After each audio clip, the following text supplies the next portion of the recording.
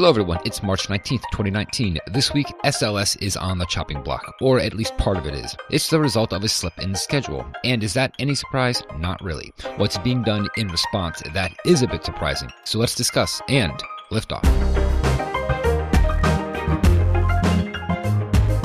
And we've cleared the tower. Welcome to episode 202 of the Orbital Mechanics Podcast. I'm David. I'm Ben. And I'm Dennis. Crap, what do we talk about? Yeah, we already bantered ourselves out before we started recording. The proper protocol is to kind of like save it for the show, as they say, right? That's like a Hollywood term. But we don't ever stick to that. We just like to talk and then we begin the show. Right. Oh, you know what? I could talk about RPG night real quick. Oh, yeah. So we had a super fun RPG night last time, and I think we're going to stop playing Lasers and Feelings. I think we're going to change to the Rhesus system, which is really fun because what you do is you have stats, but like nobody has the same stats. You have what are called cliches. So like, you know, you could have a cliche that's barbarian, and that lets you do things that barbarians would do. So the idea is you get 10 points and you get to distribute them amongst as many cliches as you want, but the general guideline is to have 3 or 4 cliches. And the more points that a cliche has, when you roll against that cliche, you get that number of dice. And it seems really cool because it's really loose and, you know, it's inherently goofy. But I want to keep living in this world that is like making fun of sci-fi tropes. So the suggested list of cliches that the Rhesus system comes with doesn't have very much that's sci-fi oriented. So I was like, okay, well, anybody can make up sci-fi cliches, but let me build a list that will get people started. You know, they can choose some stuff off of here, and if they want to make up their own stuff. So I put together a list, I'm still working on it, that's all like sort of sci-fi or sort of Star Trek, but not exactly. But I've got things like a little black book of experimental treatments. This is like the medical ones I have. And then I've got Grandma Felisa the herbalist, which means that, you know, you learn from your Grandma Felisa, kind of like Beverly Crusher. I've got overactive antibodies. In driving, riding, and piloting the category, I've got Titan's Turn and Culver's Starburst, which denote 2 different types of flying. And communications and protocol, which is like languages, jargon, courtly manners, and cultural quirks. One of them is Owns a Toga Wheel. One of them is Grox Fizbin. One of them is Vic Fontaine. You know exactly the right big band standard to sing. So, well, see, I don't know if those are tropes, but they are specific references to Star Trek. So. Right. Exactly. Yeah, it's not literal cliches. It's these are characteristics that you have, and they call them cliches in the system. One trope that comes to mind that I was just thinking would be very hard to do, if not impossible, but it's very common in sci-fi, or at least in shows like Star Trek, is that if one of the crew members turns out to not be who they say they are, but how do you do that? Because you would have to be playing one of those characters, right? So you have to sort of like be in on it or not know yourself. You know how like when Captain Picard has actually been replaced by an alien, like how do you do that? But that's a very common sci-fi trope. Right. Well, that's something that we actually did in I think episode 2. Was I grabbed one of the characters and said, hey, guess what? You're about to become possessed. And then they started playing for me almost as an NPC. They started fighting the rest of the group. So. Oh, okay. Yeah. So you can do that. But that wouldn't be a Rhesus cliche, because you wouldn't ever really roll using the characteristic I'm not who I think I am. Unless it was super goofy and like you had multiple personalities or something. As a non-Trekkie, the only thing I could think of just by general exposure to it is maybe like a red-shirtedness, which is susceptibility to death. You know? Yeah, hang on. Let me put red shirt in the combat category. I guess all the things that Ben just listed off, you had no idea what he was talking about. I could understand some of the words. I read Stranger in a Strange Land, so I know what grok means, but I didn't know what the word after it meant. Fizbin. Yeah, that's kind of the point. Is nobody knows what Fizbin is. It's a card game that Kirk made up to distract some guards. Oh, okay. It's like Calvin Ball. Yeah, exactly. So if you grok Fizbin, you're good at distracting people. All right, banter over. Let's do this week. Okay, yeah. Yeah, let's go ahead and move on to This Week in Spaceflight History. So, who are our winners, and what was that clue again? Yeah, so our winners were Ben Howard and Jason Friesen.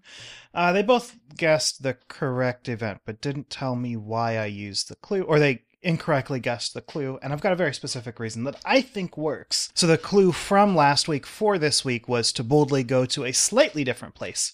And this week in spaceflight history is the 23rd of March, 1965. It was the launch of Gemini 3. So on board, of course, were Gus Grissom and John Young. They named their capsule Molly Brown, which was a reference to a musical called The Unsinkable Molly Brown. Molly Brown was a socialite who survived the Titanic sinking. So MR4, Mercury Redstone 4, was flown by Gus Grissom, and if you remember, his capsule, the Liberty Bell, sank before they could, well, it took on a lot of water. It was halfway to sinking. So he decided that he wanted to name his Gemini capsule Molly Brown because she survived the Titanic. Wikipedia says that NASA asked him to change the name, and he said, okay, cool, I name it the Titanic. And Molly Brown promptly became the last ship that was allowed to be named by the astronauts on board. Gemini 3 is also the mission where the corned beef sandwich incident happened. I'm hoping everybody's familiar with that. Yeah. Well, it's funny that you called the corned beef sandwich incident like it was like it was that big of a deal. Yeah. So Gemini 3's primary objective was to demonstrate the ability to change your orbit. And in fact, Gemini 3 was the first crewed mission to do on-orbit maneuvers. And so to boldly go to a slightly different place is referencing the first time that people were already in space, but they went to a slightly different orbit. Still on orbit, but, a slightly different place. So they did 3 burns. The first one was a 15.5 meter per second burn, and all they were doing was changing the apoapsis and periapsis of their orbit. So they went from 161.2 by 224.2 kilometer orbit to an orbit of 158 by 169 kilometers. So that's, a fairly drastic change, in terms of this is the first thing we're going to do. And I like comparing the periods here because it tells you the semi-major axis in a more intuitive way than just stating the semi-major axis. So they went from an 88.3 minute period to a 87.8 minute period. So that should help put this in context. Then they did a second maneuver where they changed their inclination by a whopping 0.02 degrees. Mm-hmm. And then their final maneuver, they lowered their perigee to 72 kilometers. Which is kind of cool because that would have deorbited them if their deorbit burn didn't work. So it's kind of cool to be able to start building in safety measures into tests that you're going to do anyway. It's very space kind of thing to do. And then also they wanted to demonstrate the fact that they were able to maneuver during reentry. By changing the attitude of the ship, they can change the direction that their lift is pointing, and they can more precisely hit a target. Unfortunately, it didn't work as well as they thought, and they ended up landing much short of their landing ellipse. But they were able to demonstrate they could maneuver during reentry. Also, another interesting thing that happened on this mission was they picked up a slight left yaw. And, Gemini capsules yawing uncontrollably. It's not great. Yeah. This wasn't the bad one, though. This was just a water boiler venting. So I didn't realize this, but Gemini had water boilers on board, and they were used to reject heat from the vehicle. So there were radiators on board, but if they weren't performing 100%, they could also use these water boilers. So they had water on board that was potable and was used to cool systems, move heat around the vehicle. And then what they could do is dump it into a water boiler and basically open the door and let it boil off into space, which would take a lot of thermal energy with it. And so one of their water boilers had a little bit of a leak, and it pushed them into a slight yaw that they weren't expecting. But it wasn't as dangerous as it might have been. So it was a leak that was causing the yaw, but had it been intentionally like boiling off water, it would have vented it in such a way that they didn't have that yaw, because I guess it was coming out of the right side of the capsule then, yeah, right? I don't know if it was intended to be a non-propulsive vent, but yeah, I don't know. That's a good question. And there you go. That is This Week in Spaceflight History. So what's our clue for next week then? All right, next week in 1986, the clue is, I guess that's a flyby. This puts me in mind of some sort of probe out in the solar system and maybe doing a flyby. I don't know. Otherwise, I have no idea. I got an idea for the class of thing that could be the answer. You know what I mean? Well, if anyone else out there thinks that they know, then just give us a tweet with the hashtag #ThisWeekSF and good luck. Good luck, everybody.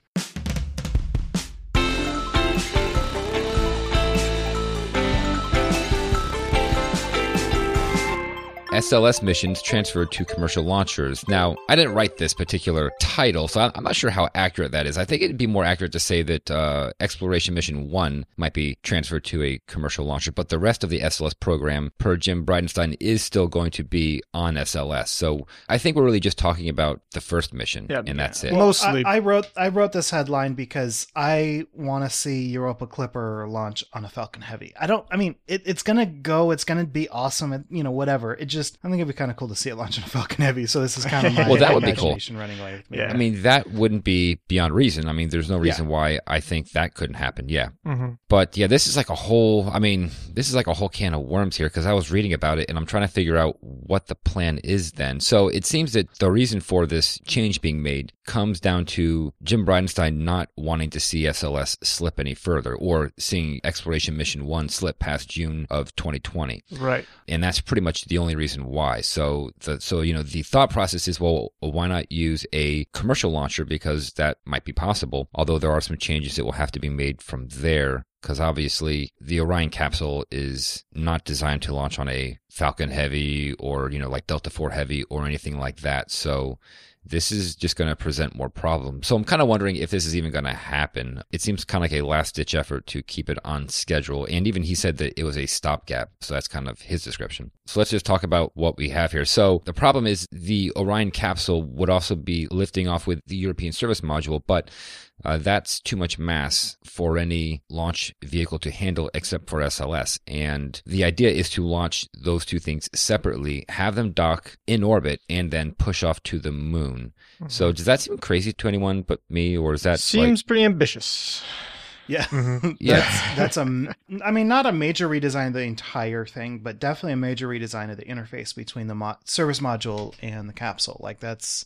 So this is something that they would want to do in lieu of just launching it on SLS.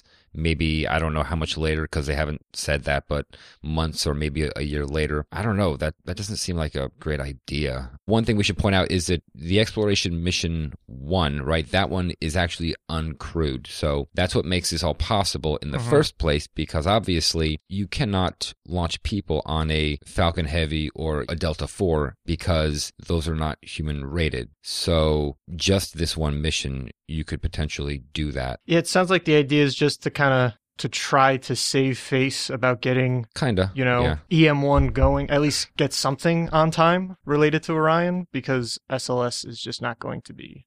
It's just going to keep slipping, evidently. And I don't think it was ever pointed out that they were considering Falcon Heavy or Delta IV Heavy. It's just that those are the most likely candidates. Mm-hmm. Actually, now that I'm thinking about it, couldn't Falcon Heavy launch both the Orion capsule and service module, or is it just like an integration problem? Yeah. So we actually had a misunderstanding here. So Sam in the chat is correcting us. He's quoting Space News. Basically, it's not that that Orion and the service module are too heavy. It's that you also need a second stage. And so the idea of docking vehicles in orbit would be Orion and its service module docking with a second stage, and that way you have enough Delta V to get to the moon. That's right, yeah. So they would have to dock with the second stage. So if you're talking about that kind of liftoff mass, is that something that a Falcon Heavy could put into orbit? I guess not. I don't know. I guess it depends on how much Delta V you need on orbit. But I would think that, that the Falcon Heavy upper stage would be able to do it. Well, the way they're talking about it, though, right? I mean, I assume somebody has looked at this, and the Delta IV Heavy just can't take both the Orion as well as a second stage. The Orion and the service module and the second stage. The Orion, the service module, the second stage, yeah. I do remember that the Orion plus the service module is about twice as heavy as a Dragon 2, and that's part of the problem there. I'm also kind of wondering, just generally, why this would be valuable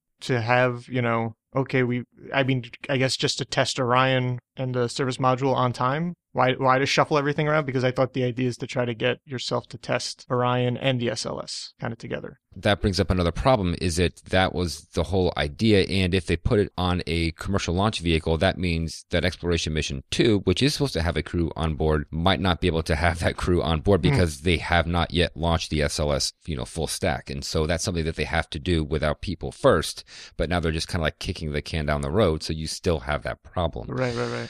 So that just makes, it kind of doesn't solve anything, really. It really surprises me that this is even on the table, because I don't see how this really fixes any problems. It just kind of makes them worse. So pretty much you would have EM2 that would have to launch without people. Then they would do another one with a crew on board. And I guess from there they can pick back up where they left off. I don't know. Maybe I'm just spitballing here, but maybe kind of, if I can make a prediction, we're going to have this idea of them flying the Orion and service module, and then the second stage separately, docking, and then heading out there as EM1 is, I don't think that's going to happen.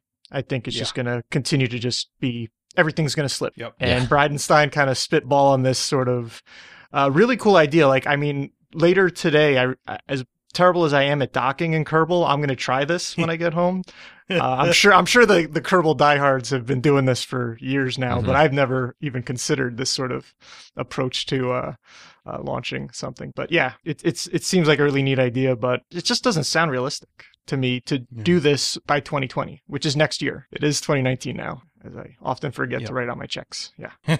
It's almost exactly a year away. So in that span of time, reintegrate it for a commercial launcher instead of, I guess, just slipping slightly, hopefully just slightly on SLS. I don't see how that's a better idea. And there's no word on how much further this is being pushed back, the original EM1 mission. I guess that's redundant to say EM1 mission because it's Exploration Mission 1 mission. So just EM1. It's like salsa sauce. Yeah. I was going to say ATM machine. There's been a lot of things, like a few different things related to SLS that just popped up in the last week. Like one, I think, what was there? The threat to withhold funding. I mean, I think there was a budget release that would not fund the upper stage, the kind of next generation, the Block 1B exploration upper stage. That basically was left out of a proposed budget, which, from what I understand, is a not very political. I'm not a very wonkish person, but that is basically, the president's budget request, which of course is never the final thing that becomes the final budget. But that seemed threatening to the SLS endeavor of it actually becoming this sort of future thing that would be doing more than just these couple of EM missions. Let's do some short and sweet. And what's our first one, Dennis? About a Sabre engine. Awesome. Yeah, it is awesome.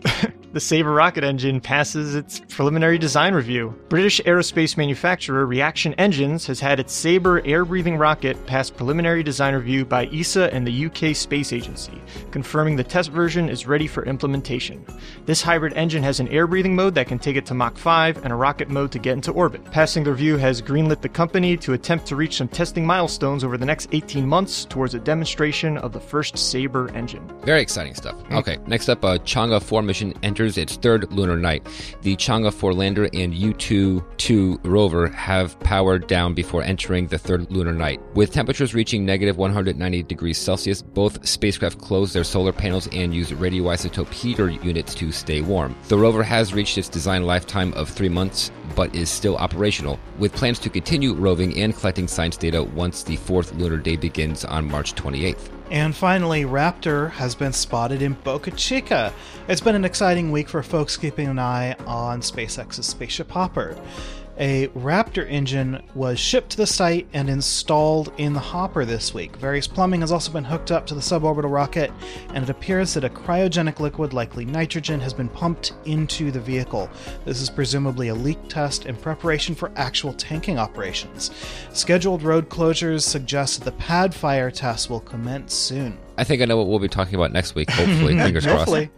Hopefully. That is awesome. We have no questions, comments, or corrections this week, so we're just going to move right on to upcoming launches. There's not much for that either, but we do have a couple things going on. So we have a launch coming up, right, Dennis? And I think we had mentioned this last week, but it got pushed back. Yeah, that's right. So the Vega rocket launching the Prisma satellite, which is a hyperspectral imaging mission of the Italian Space Agency. That was pushed back now to March 22nd at 01:50:35 UTC in an instantaneous launch window. And so it'll be launching out of its dedicated ELV pad at Kourou. And then after that, we have the first of a series of 3 spacewalks. So this is also happening on March 22nd. Coverage begins at 6:30 a.m. Eastern Time on NASA TV. This is going to be McLean and Haig. They're going to be working on the power system, I believe. I don't know exactly what they're doing. But again, this is a series of 3 that's starting. And what's fun is that this is going to be the first spacewalks for all of these astronauts. So yeah, it starts at 6:30 a.m., or the coverage does, but the spacewalk is going to be 7 hours, and they usually start a good time before the spacewalk actually begins. So all day on Friday, you can tune in and watch spacewalk, which is always fun. And then lastly, we have it on good authority. Well, according to Sam in our chat room, we have possibly a launch on the 25th. That is the launch of the OS-M1 rocket, which is the OneSpace rocket. And OneSpace, if you don't remember, is a sort of a new space startup coming out of China, which is a weird thing for me to say, but that's totally what it is, because I think of them as being, very government oriented, but this is a private company. Or as private as they come in China, that is, I'm actually not sure how that works. But yeah, so this is a new company, and this is their maiden flight. Well, their first orbital launch anyway. First orbital launch. This is launching the Lingchui 1B. So the Lingchui 1B is a satellite being developed by Zero G Lab, and Zero G Lab apparently is a Beijing-based satellite component supplier. So this is sort of like a new space Chinese rocket launching a Chinese-built satellite. So that's kind of cool. Yeah. That will be lifting off, well, we don't know exactly when, but we think on the 25th. And when it does, it will be from some unknown pad in Jiuquan, China. So that's as much as we can say. All right. And those are your upcoming spaceflight events. So that's it. I think that was a pretty short episode we got this week, but I think next week will be longer. With that, let's deorbit. And we would like to thank Ronald Jenkins and Tim Dodd for our music. We record live on Sundays at 9 a.m. Pacific, 12 p.m. Eastern. Thank you so much to our $5 and up Patreon supporters for joining our recording sessions and helping us make correction burns on the fly. If you want to support the show as well, please leave us a review wherever you listen, or visit theorbitalmechanics.com/support for our Patreon campaign, affiliate links, and other resources. For more information on this episode, such as show notes and other links, visit our website at theorbitalmechanics.com, and be sure to check out our store for mission patches, t-shirts, and hoodies. You can talk about the show with other listeners on Twitter and Reddit. We're Orbital Podcast on both, and you can talk directly to us by emailing info@theorbitalmechanics.com. So that's it, and we will see you next week on Orbit. Until then, later. Goodbye, everybody. See you.